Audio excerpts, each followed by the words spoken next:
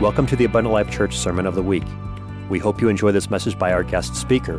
For more information about Abundant Life Church, please visit www.abundantlifechurch.org. Thank you very much. I would like to read a verse of Scripture in the 6th chapter of Deuteronomy. 6th chapter, verse number 20. Thank you for allowing me to be with you tonight.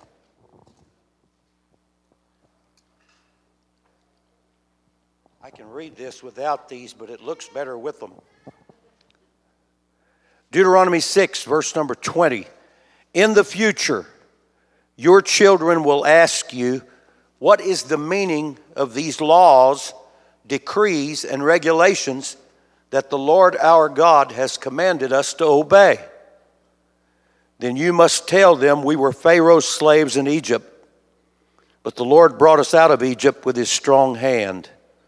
The Lord did miraculous signs and wonders before our eyes, dealing terrifying blows against Egypt and Pharaoh and all his people. He brought us out of Egypt so he could give us this land, and he had sworn to give our ancestors. And the Lord our God commanded us to obey all these decrees and to fear him so he can continue to bless us, continue to bless us, continue to bless us, and preserve our lives as he has done to this day. For we will be counted as righteous when we obey all the commands of the Lord our God, or that the Lord our God has given us. You can be seated. Thank you.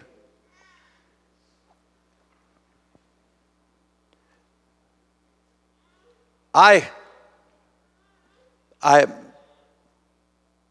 feel like I'm repeating myself because sometimes I think, man, I've said this so many times, it almost feels redundant.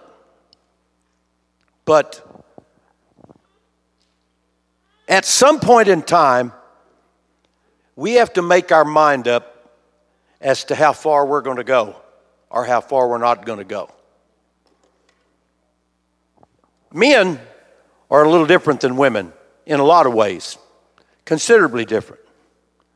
Have you ever noticed a man, a guy, you'll be talking about something and he's sitting there and he'll do this. He'll go, that's it. You ever seen a man do that? That's typical man stuff. Women don't do that. They don't act that way, but we do. We listen, we think it out, and then that's it. That's it. We've made our mind up. We've made this decision that we've gone as far as we're going to go. In Scripture, in the Old Testament,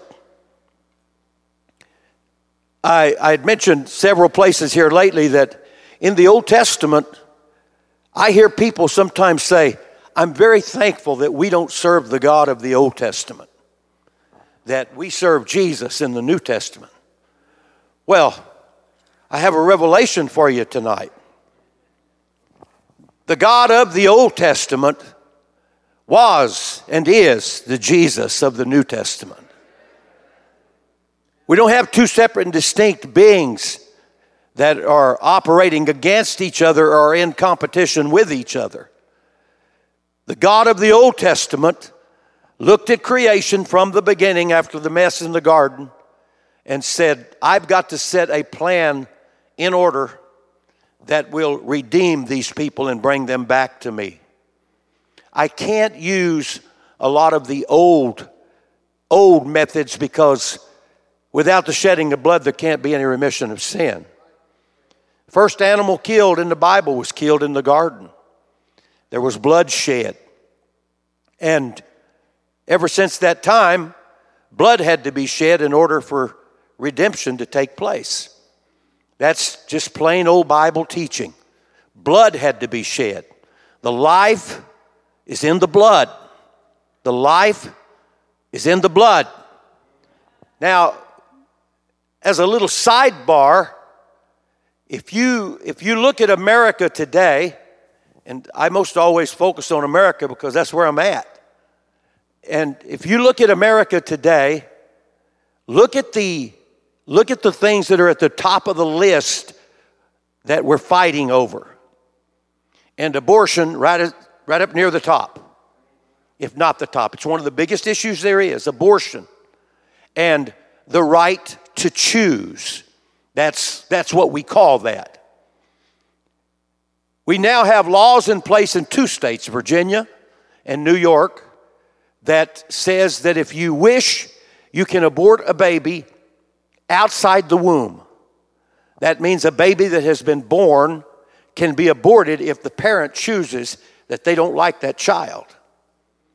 I know it's ridiculous. It's not even a topic that most of us could sit around and rationally discuss, because it's gross to imagine that any human being could have such a mindset that you would take the life of a baby after it's been born just because maybe it had the wrong color eyes, maybe you had a bad night, whatever the reason. But that is the woman's right to choose. Now, I am thankful to be part of churches to where women do not think like that. I mean that. All of you men that are here tonight, you should be thankful that you're in the presence of ladies and women of God that do not think like that. And having said all of that, we're arguing over whether they should have the right to choose. After all, it's their bodies. Isn't that what it says? It's their body. They should choose. It's actually their baby. That's the way society visualizes that. However, if you're a Christian and you embrace that mindset, then you've not read the Bible. Because if the Bible states that the life is in the blood, and it does say that, the blood of the baby does not come from the woman. The blood comes through the man. So the life is in the blood. So if anybody should get to choose, perhaps it should be the man. Maybe it shouldn't be anybody. Maybe it shouldn't even be discussed. Now, I'm not going to preach about abortion tonight, but that has to do with what I am going to say. The God of the Old Testament, as we refer to him as was pretty harsh at times. He embraced things that people even say he was a murderer. There were innocent people that were slaughtered, and he would go in and wipe out an entire nation. But all of the nations that were treated that way were nations that at one point in time had the opportunity to have relationship with God and rejected him. That's why he said, like for the Canaanites, he said, when you go there, there will be war, and you make sure you leave nothing alive.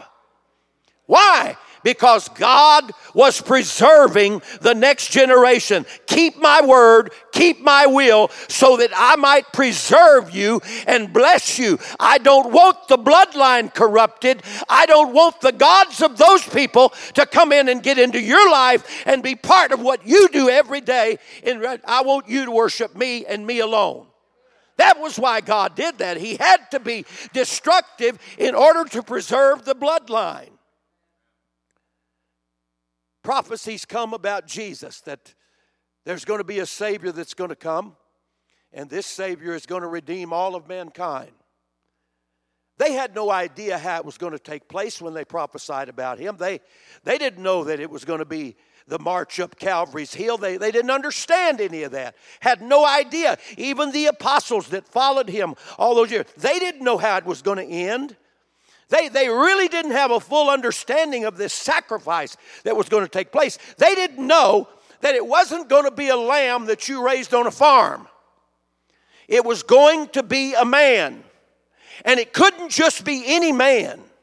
It couldn't be the guy that was raised right and ate right and did everything that mom and daddy said. It had to be a special kind of man. But it had to be a man. It had to be flesh and blood. So God said that he was going to take upon himself the form of a man. And in the scripture, Paul writes and says that Jesus did not think that it was robbery to call himself equal to God. Why? Because he was equal to God. And so when that body was prepared, a body thou hast prepared. When this body was prepared, it was prepared to house the Spirit of God that existed in the Old Testament. In essence, God of the Old Testament, the power, God is a spirit. They that worship him must worship him in spirit and in truth. The God that was so majestic and so powerful and so dynamic that he told only one man in all of Scripture, I'm going to allow you to look at the backside of me. But you couldn't look upon everything I am, because as a human being, you would disintegrate. You cannot stand to look at that kind of power. But I'll let you see the hindquarters of my glory when it passes by. But that God that Moses got to visualize from a distance in the cleft of a rock, that same God got into the body of Jesus Christ, and he was all man and he was all God. He came here for a purpose. God wanted to experience the pain and the anguish and the sin and the sting of sin and the sting of death for me. That was the whole purpose. So you can't separate the God of the New Testament and the God of the Old Testament, because they're not two different gods. It's one God who took upon himself the form of a man. In the Old Testament, now I have to be time conscious tonight. Good manners. And in the Old Testament, when one country would overthrow another country, it wasn't uncommon that they would come and they would tell this king, we're going to put you under the law of tribute. You're going to pay us just to exist and to keep us from destroying you. Israel experiences that on many times. And so one of the first things they would do is come and say, we want all your money. So they would empty out the treasury. We want all your weapons. They'd empty out the weapons. And when they'd gotten all of that, they were always wanting more. They'd come and say, we want your children and we want your wives. Because we don't want your children to grow up to be like you are. We want to take your children and teach them to be like us so that we can use them and manipulate them. A classic example of that is found in the book of Exodus. When Pharaoh is having his little round with Moses, and not knowing what he's up against, Pharaoh just acts business as usual. He overruns everybody. He routs every country. He treats people any way he wants to. But he's got this guy standing in front of him. There's something different about him, and Pharaoh's recognized this. In the midst of all these plagues, Pharaoh offers 3 compromises. He tells Moses at one point, he says, look, go ahead and go out in the wilderness and worship God like you said you wanted to and sacrifice. Then come on back to Egypt. Second compromise he said was, look, you go ahead and go, but leave your children. Third compromise he gave was, go ahead and go, but leave all your riches, leave all your treasure. You know why he did that? Because where your treasures are, your heart is. You'll be back. You'll come back. Now that first compromise, when he said, you go, but leave your children, he knew they would not go far. He wanted to keep them under subjection. He had the opportunity not only to have them as slaves, but to rear their children to serve him.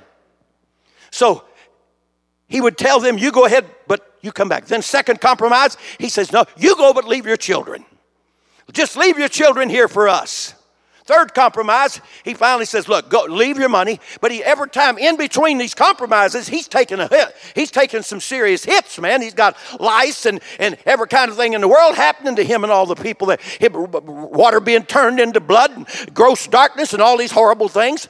But he did not realize that the one thing that was different about Moses is that Moses was not just another enemy, not just another competitor. This was a man that represented history, that represented the future, that represented the will of God. And there were not going to be no compromises. No compromises. When you leave Egypt, you're taking everything with you. Don't you leave one thing behind. Don't leave one animal. Don't leave one child. Don't leave one part of your riches and your wealth. In fact, you go get some of theirs and take that along the way, but don't you leave anything behind. I'm going to tell you that in 2019, if you're going to serve God, you cannot serve Egypt. And if you're going to stay here and get ready for the Exodus, I hope in the name of God, you're not going to leave anything behind, because God don't want you to leave here empty-handed. He wants you to take everything that He ever blessed you with. He wants you to take your children, take your families. He wants you to do that. God wants you to bring everything. He wants you lock, stock, and barrel. They would come in and say, we want your children. They'd give them away. The story of Hezekiah is one of the most beautiful, one of the most interesting, and one of the saddest stories in all the Bible. Sennacherib comes. Rabshakeh comes. Every time they come, they want more. Give us more.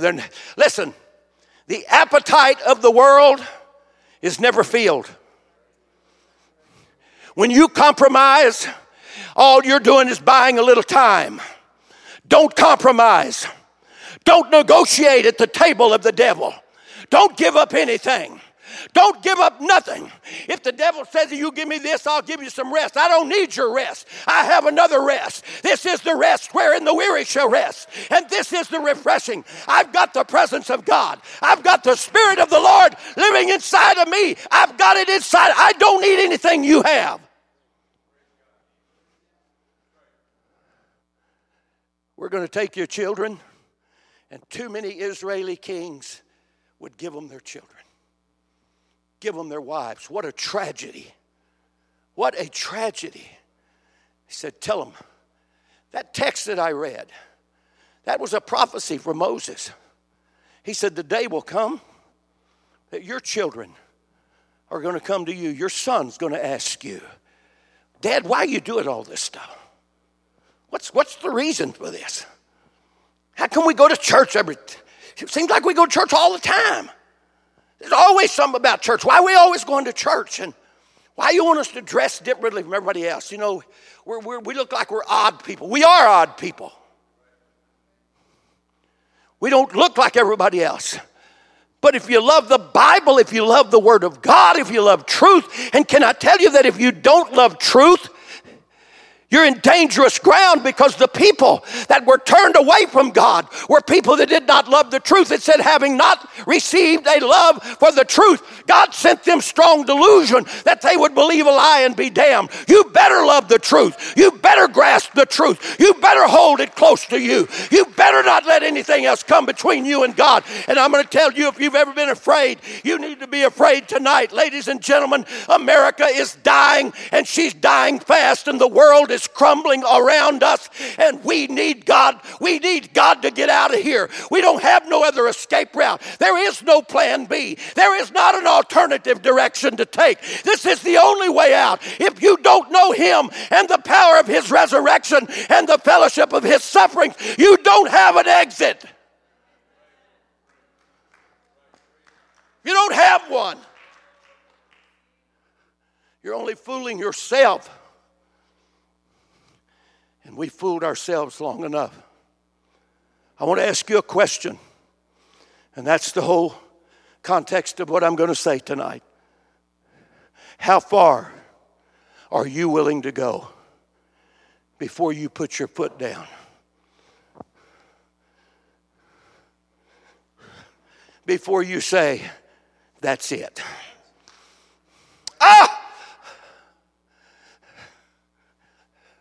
That's it. I'm done. I'm not giving nothing else away. I'm not leaving my children behind. I'm not leaving my heritage behind.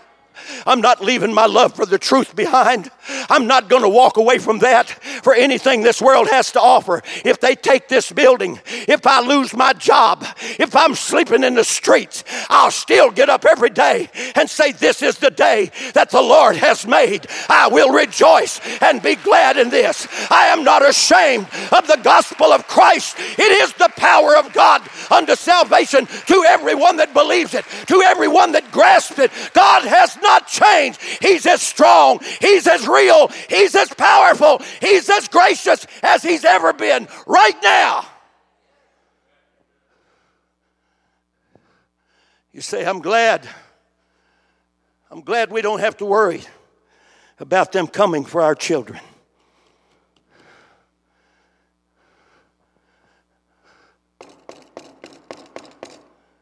Who is it? I'm the guy that came to tell you they've already come for your children. They just didn't do it the same way. They've been coming for our children a long time. And some of those children that they came for, they got them. And they grew up to start another generation. And in that kind of a slide, every generation, Pastor Kiley, gets weaker and weaker and weaker and weaker. It began all the way back in Egypt. By the time the 400 years had gone by, the scripture said there arose a Pharaoh that knew nothing about Joseph. Can I tell you that we are living in this day right now, 2019, that they do not know who Joseph is? Our children don't know who Joseph is. And some of our people, grown adults, have no idea who Joseph is. We have gotten weaker and weaker and weaker, and not one shot has been fired. No shots have been fired across our bow. It didn't start in a major uprising or a war. It started in our homes when we started thinking how gracious and how beautiful and how lovely the world was. And our children wound up getting an hour Sunday school class every week to compensate for a 40-hour grilling in a public school where they're telling them there is no God, where they're telling them you don't have to love this, love that. You got to recognize everybody is human beings. Everybody has a preference. You got to recognize abortion. You got to recognize gender confusion. You got to learn this. And they're not learning about God. And if they're going to learn anything, they're going to learn it here or they're not going to get it. And if they don't get it, they may as well be like Hezekiah's children. They may as well be like his children. Hezekiah made this statement after God had saved him from the armies of Syria, from the Philistines, from the Assyrians. After God had saved him from all of that, the Babylonians come to visit him. His enemy came to visit him. And when they came to visit, they said, we heard you'd been sick. We just wanted to come and bring a gift. Whew, does that sound familiar? We just wanted to come and bring you a gift. And we wanted to see what's in your house. Oh, man, I'm going to tell you, boy, there's a little something stirring in me right now. That's all the devil wants to do. You let him in your house. Just take him in, show him around, show him what you've done and what you've accomplished and what you've got and how good you are. And that's all Hezekiah did. But they had no longer left Hezekiah's presence, grinning like a Cheshire cat because they'd garnered all that information. They knew what they were doing. They knew they were coming back. They knew they were going to take Israel. They knew they were going to lead them into captivity. And Isaiah come walking up there knowing as well as anybody. He walked up and said, who was that? He knew who it was. Oh, that was, some buddies from over in Babylon. Shut up, Hezekiah. You haven't got any buddies in Babylon.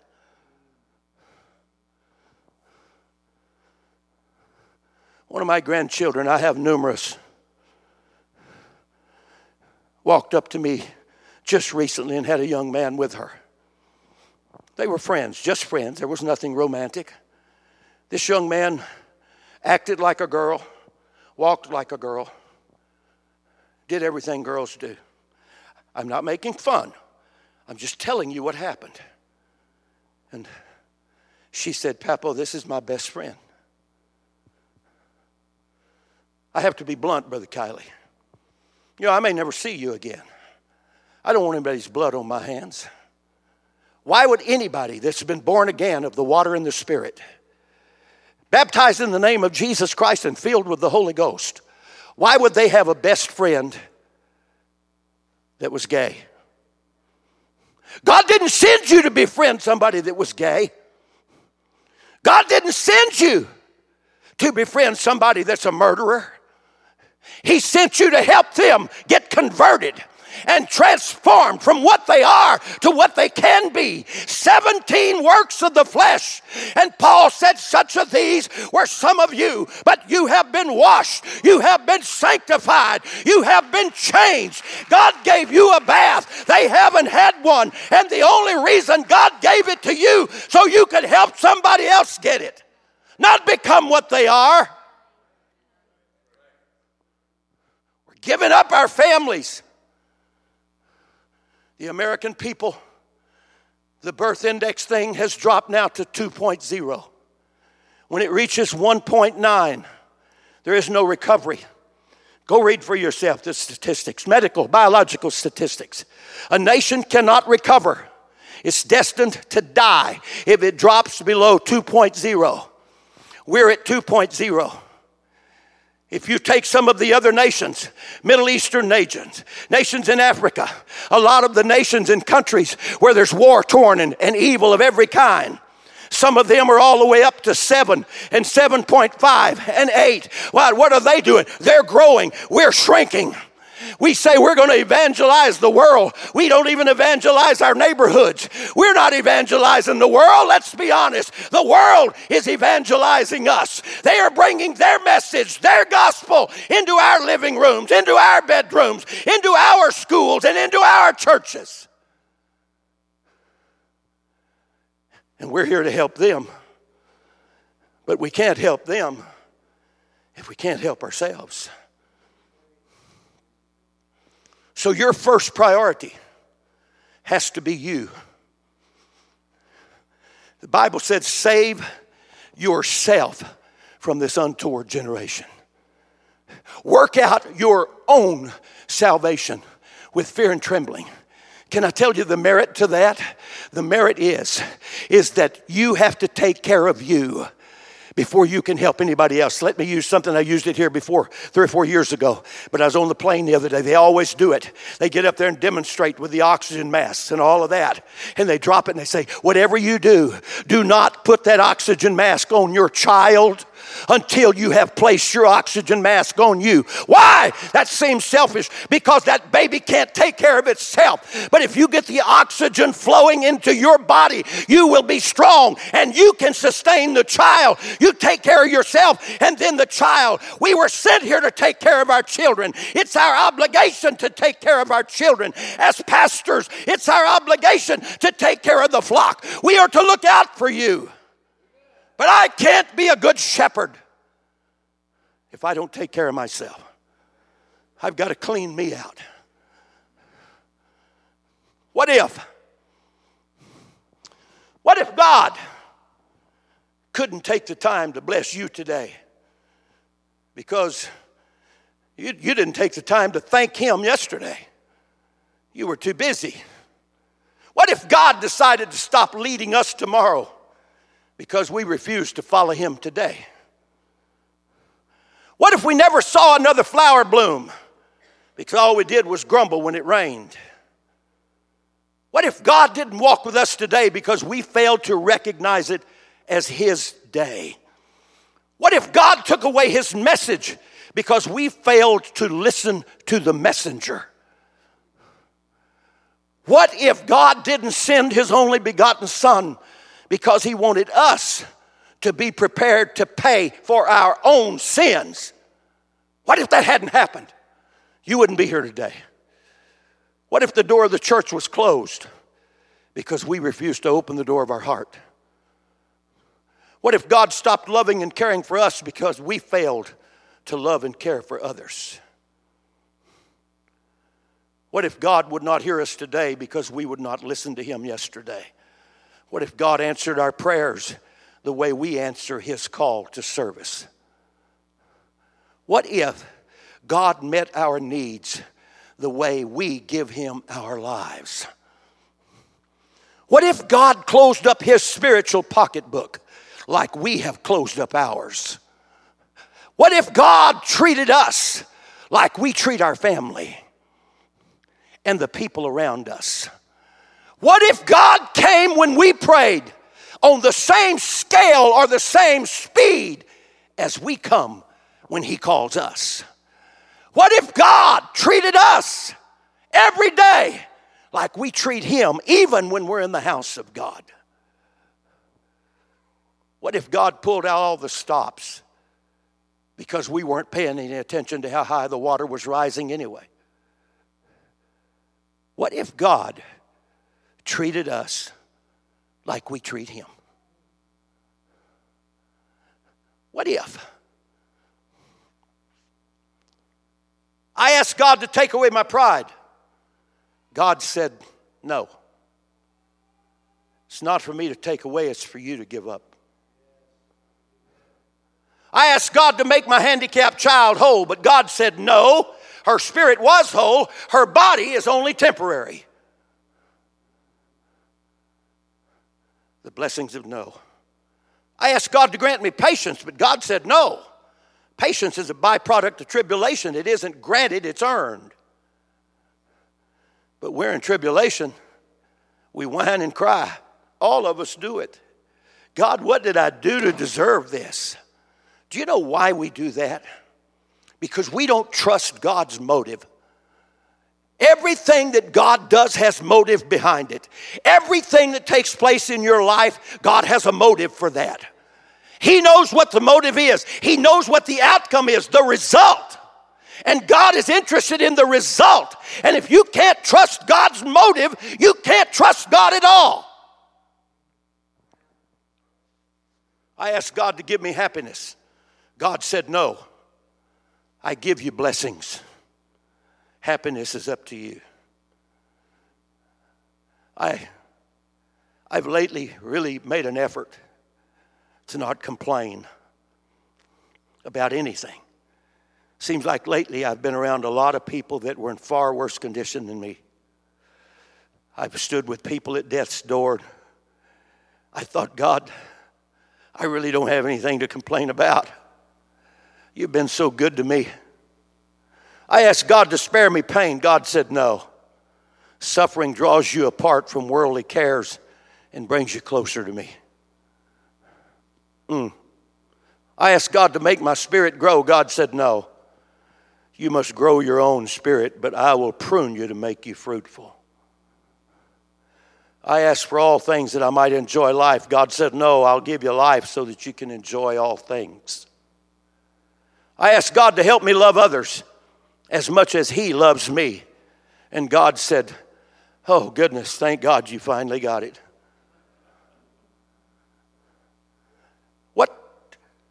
What has happened to us in 2,000 years that makes us forget all of these principles? That we become so comfortable in everything we do, and we look for ways out instead of ways to get deeper in. We look for reasons not to go to church instead of wanting to go more. We look for reasons to do other things to try and get away from the things we need to be doing. You can't quit praying. You can't quit fasting. You can't quit sacrificing. When you do, you're done. When you do, you're done. Those are the things that are not expendable.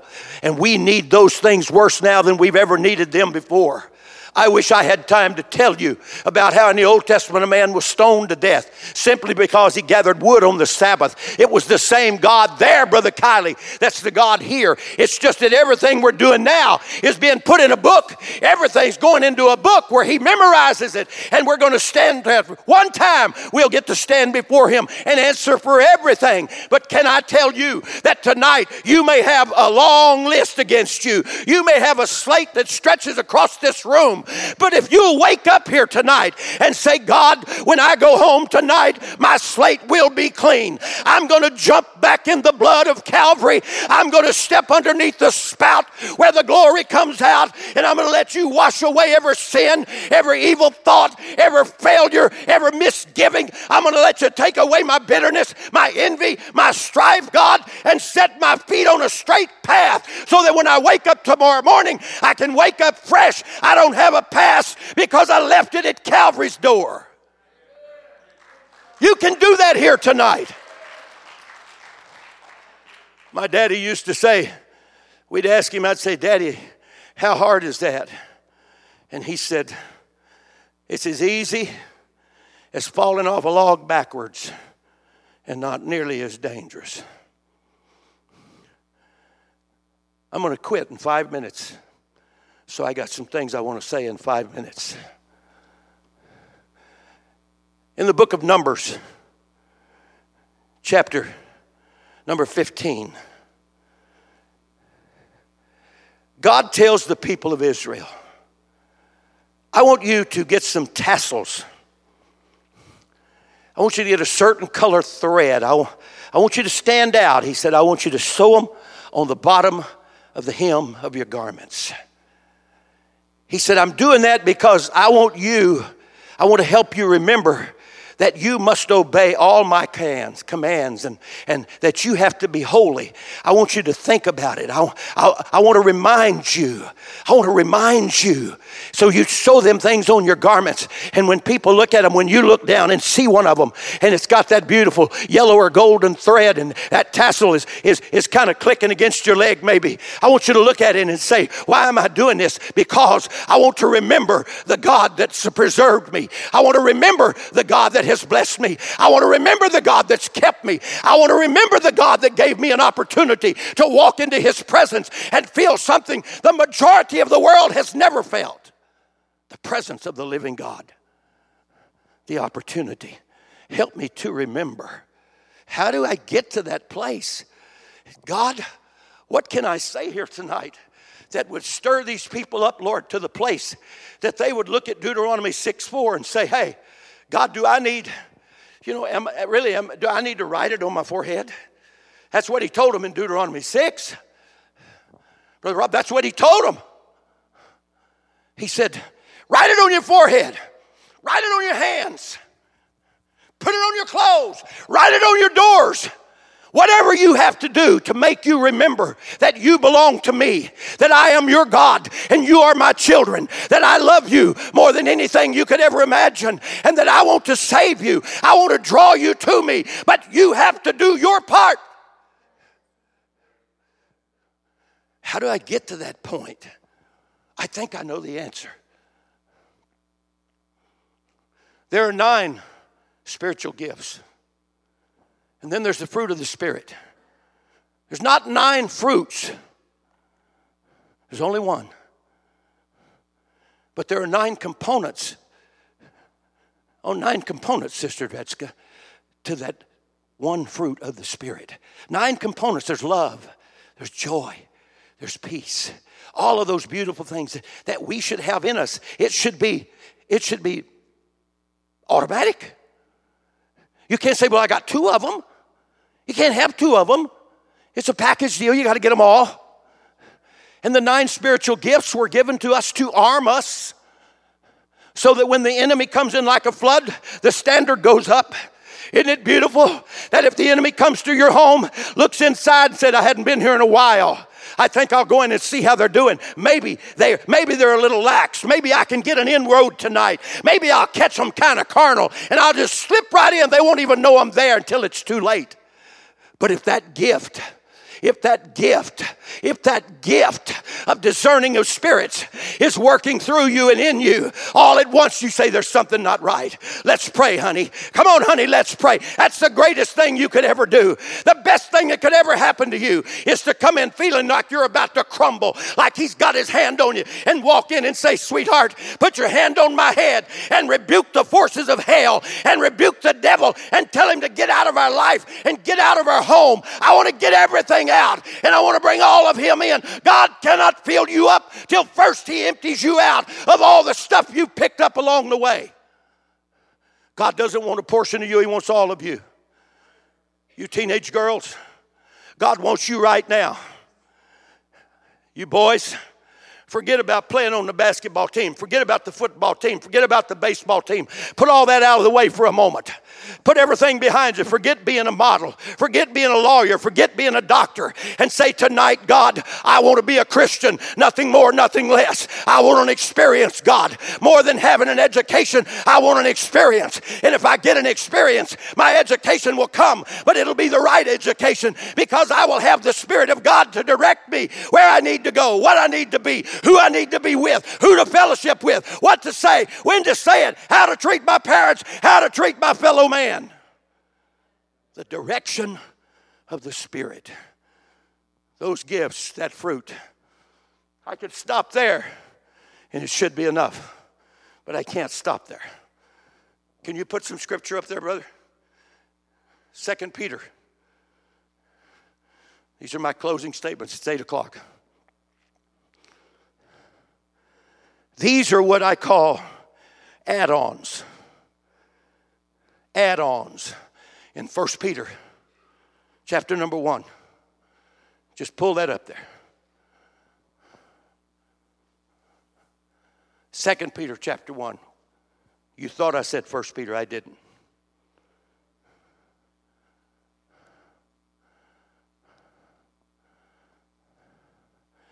He goes down. Let me get my little book here so I can carry it with me. Peter, we have always credited Peter with preaching the best sermon he ever preached on the day of Pentecost. Acts, they say, man, Acts 2, that was it. Peter nailed it. A while back I was reading and I thought, God, you know what? Maybe Peter's greatest sermon wasn't in the book of Acts. Maybe Peter's greatest sermon was in the book of Peter.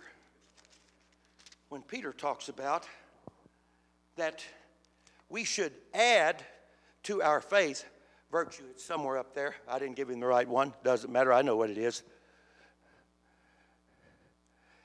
He says to add to your faith virtue, and to virtue knowledge, and to knowledge temperance, and to temperance patience, and to patience godliness, and to godliness brotherly kindness, and to brotherly kindness love.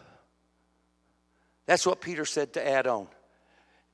If you catch up with me, brother, you get it right there, then I was wrong, you were right, it's okay. And I thought when I looked at them, as many times as I've read these, add-ons, that's what they are. He said add. Add to something you already have. Add this. But yet, he's redundant because some of the things that he's telling me to add were part of the fruit of the Spirit. I should already have that. He said, so I want you to add to your faith virtue, and to virtue knowledge, and to knowledge temperance, and to temperance patience, and to patience brotherly kindness, to brotherly kindness love. And that's where it really ends for most people, but actually that's where it starts. Because in the very next verse he said, and if these things are in you,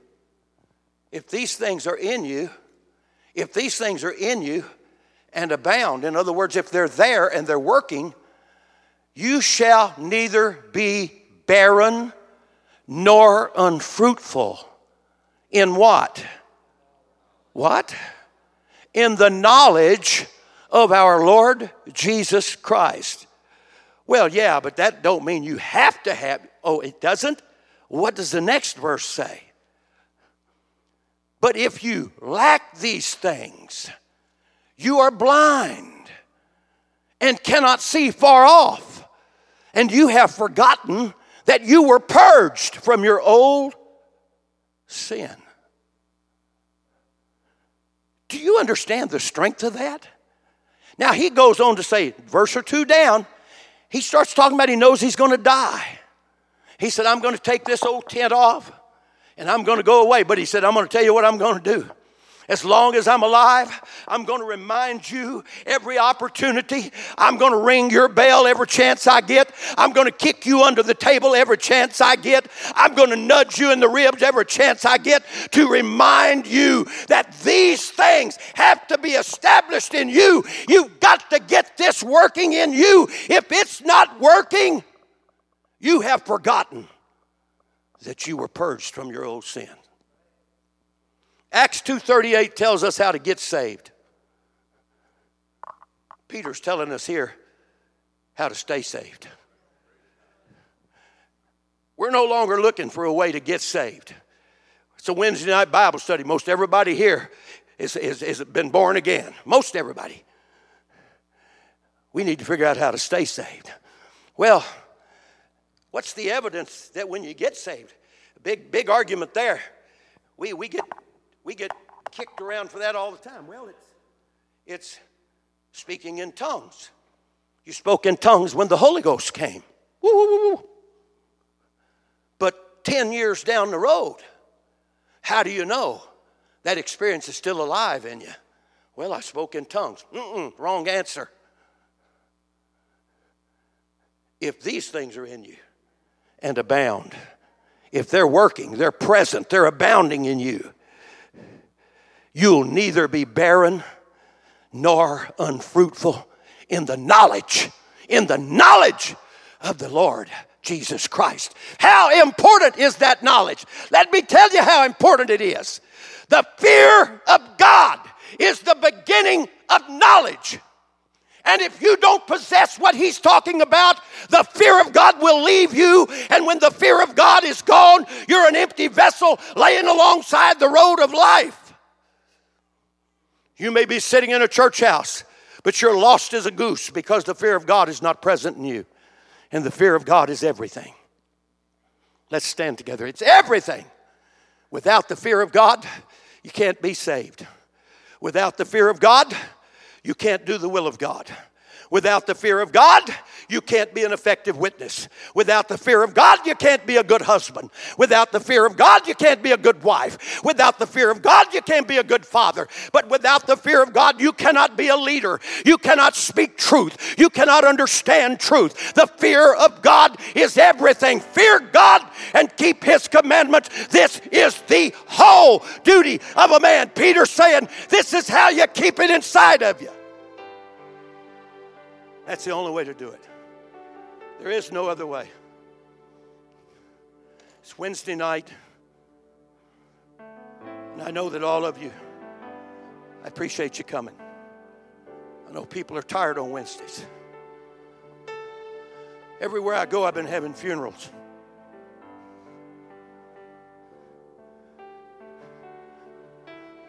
I'm going to do it here tonight too. And if somebody watches it and says, hey, he did that at my church. Yeah, I did. Why are you doing it over there? They're as dead as you are. Do you know how often the Apostle Paul died? Every day. Every day. He said, I die daily. How'd you die, Paul? Well, Romans 12:1, he said, I presented my body as a living sacrifice, holy and acceptable to God, which is my reasonable service, nothing more, nothing less. So not only am I going to make a sacrifice, I'm going to be the sacrifice. Seems like you folks heard that before here, right here, several years ago on Father's Day. Now I'm giving it to you on Mother's Day.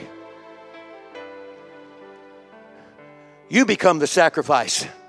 And since you're the sacrifice, that means you got to check that sacrifice over to make sure there's no spots, no wrinkles, no blemishes, no defects. Is that correct? Now you're not only the sacrifice, you're the sacrificer. So it's up to you to check over your sacrifice, which is you, and present it to God as a living sacrifice, holy and acceptable. That means going to be a death. Got to have a death. Who's got to die? The old man's got to die. So I want you tonight, pretend there's a big casket here. It's a nice one. We went to the upscale funeral home to get it. You know, when you're dead, I don't know why they don't wrap you up in a burlap bag and put you away. That's crazy to suck $10,000, $12,000 out of somebody for a funeral. That didn't cost nothing. Take that $10,000 and give it to somebody that needs it. Pretend there's a casket here tonight, and you're going to pass by it and pay your, what do you do at a funeral? Last thing you do. Everybody passes by to pay their final respects. So as we close tonight, I guess we can close, can we? So as we close tonight, just as if we were closing a funeral, I'd like for you to imagine that you're the one lying in that casket. The old girl, the one that was alive and well at 7 o'clock this evening, but you killed her tonight. And you laid her in that casket, and you're going to pass by, pay your final respects, because the new girl has just cleaned her slate. Is that asking too much? Just cleaned my slate. Well, wait, how do I do it? Don't I have to do it? No. You can do it real simple. We're going to take about 60 seconds. You can do it. You know how you do it? You say, Lord, search me and know me and try me, God, and know my thoughts. See if there's any wicked way about me and lead me in the way everlasting. It's that simple. Forgive me, God. Whatever's not right, I don't have time to itemize, God. Whatever's not right, whatever don't look right, if I'm doing something wrong, if I'm dressing wrong, if I'm hanging around the wrong people, if I'm disobedient to parents, if I'm a bad husband, a bad daddy, if I'm a bad son, if I'm a bad friend, whatever, everything, God, everything, cleanse me, oh Lord, from all unrighteousness. And then pass by and say goodbye. I won't see you again. What a funeral. What a funeral.